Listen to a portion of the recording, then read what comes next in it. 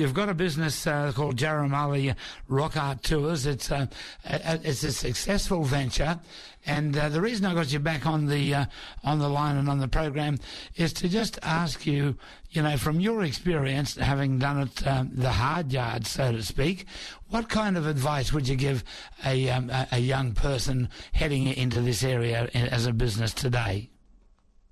Yeah, my advice is that if you've got an idea and you think that it's going to work, you don't know how to do it, you might not have the skill set yet, my advice is hard work works. Yeah. So we need to work hard. It won't. No one's going to wave your flag for you, so you've got to do it yourself. And you've got to build up some make some great partners, and gain some mentors, and in whatever industry it is that you might be in. So partners, collaboration, networking. Always go out meeting people. Make sure you got your business cards, and they're done professionally and looking really sound. And then if you've got the mentors behind you, you come up in your whatever enterprise that you venture into, you've got to get them in. You've got to get your harshest critics in, Yeah. Get those mentors, get those partners. And if you think that something that you got is that someone's going to want and like and participate in, whatever it might be, just don't give up on the dream. Yeah. And mate, it is, my first year, I made only $700 profit out of the business, Yeah. So, I had to do other work to keep myself afloat, pay those bills, and get a few structural things. The second year, I only made about, I doubled what I made, more than double what I made on the first year, but it was only about a $3,000 profit. So in 2 years, we really haven't made any money, And that's life. That's what it takes. It can take anywhere from 3 to 5 years to set up a business. And but like yesterday, I was in Sydney, and I sent an email last week, knowing that I was going to be in Sydney, to Tourism Australia, since I'm in the tourism game. I want to just introduce myself to them, and I had some pens made up with my logo, and the website printed on it, and so I went there and just wanted to know how I could collaborate, and for Tourism Australia and our local tourism regional organisations to support us.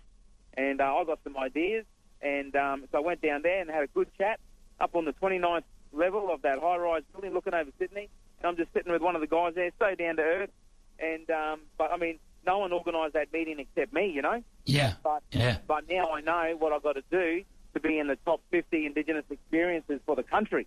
And so we're working on that right now. And because I've done the basics and of the last couple of years, they'll take us on next year as one of the top 50 Indigenous experiences in the country, Yeah. So mate, collaboration, network, and really being aggressive in your marketing and meeting people who are the kingpins in the industry, like Tourism Australia and your regional tourism organisations. You've got to go out there, you've got to meet them, you can't be ashamed. Look, you mentioned a word there that really stuck out amongst all the other ones, and that was experience. The people that I know over the years that have come and want to check out Aboriginal art or culture, they actually want an experience. They just don't want to look at something and say, look, I've been there, I saw that, take some pics and go home. They want more than that. They want, and it reminds me of a mentor of mine. He's passed on now in the Kimberley that set up the tour in the Kimberleys, the ones that went right out bush, and they actually lived it. And he said that the overseas people, they come here, they're like an empty 44-gallon drum. He said they're empty, so we fill them up with spirit, and they go home happy. Yep, that's exactly right. We want them. I mean, what is an authentic Indigenous experience? Yeah. Is it Jabbergai? Is it Pamagiri? Those things are great. That they do a great performance. They learn a bit of bush tucker, bush medicine. They throw a spear and a boomerang, all that kind of stuff, and then you get a deadly show at the end. I mean, they won awards, you know, and then that's for a mass tourism operation. They're great, you know, but what we offer is something different. It's niche, and that is you get to sit down with a TO, with a traditional owner who's connected to country, and then you learn it from their perspective. And to me, that's what an authentic Indigenous experience is. You're exactly right. They are a 44-gallon drum. They come empty. We fill them up with spirit and knowledge and culture. And then, but I'd like to add that they go back to wherever they come from, a better version of themselves. Yeah, so true. So that's our goal. And with the intimate Indigenous experiences that we have now, and there's many of them, and in the region, and we're new, we're developing, but we're growing. And we're starting, the awareness is starting to be raised that when you come on country, you're going to sit down with Bama, you're going to learn our ways, you're going to learn our culture, and we're perpetuating that language as well. So we're teaching them language, we're teaching them bush tucker and bush medicine, and how to read country, how to burn country, and how to look after country. And so when they leave, we're aiming for them to be a better version of themselves. Fantastic, Johnny. That's exactly what they were doing with the Bush University in the Kimberley, and they called their TOs they call them professor. Yep. Because they're a professor in their given line of work, so to speak. Exactly. Scholars, mate. That's right. You know, they've got all that tens of thousands of years. You know, yeah. Yeah, mate. So that'd be my advice. If you got something that you believe in, and then mate, just go for it. You know, if you've got the dream, if you've got the idea, don't give up on it, mate. I've got a plane going over me now, so hang on. Well, at least we've still got a line. Just before you do go, I'm also interested in that you have other ventures apart from your tourism, Jaramali rock art tours. So you've got other lines of business bringing streams of income in. Yes. Both of my work is seasonal. So in the dry season, we got the rock art tours.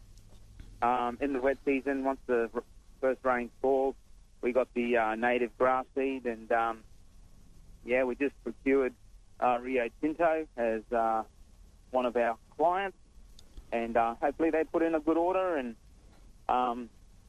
put in a good order, and we can get some kilos, and that'll see us over the wet season, you know, till the tourism season starts. Yeah. So revenue diversification is very important, and that way you spread your risk. Yeah, I think that's... You're not putting your eggs all in one basket, you know? Yeah, it sounds like a key component. You've managed to figure that one. Did anybody suggest you go that way, or you figured that out yourself? Yeah, hey, sometimes opportunities come and land right in your lap, you know, and you just got to take it. Yeah. I mean, that one, the no grass, you kind of landed in our lap a bit, but the tourism one is something that was just an idea, you know, 2 years ago. Two years ago. And but within 6 months, we were market ready. Wow. Another plane going over there. You're confident. You're confident left, right and centre. Well, look, I'd like to thank you so much for coming on the program, and hopefully we can catch up again real soon.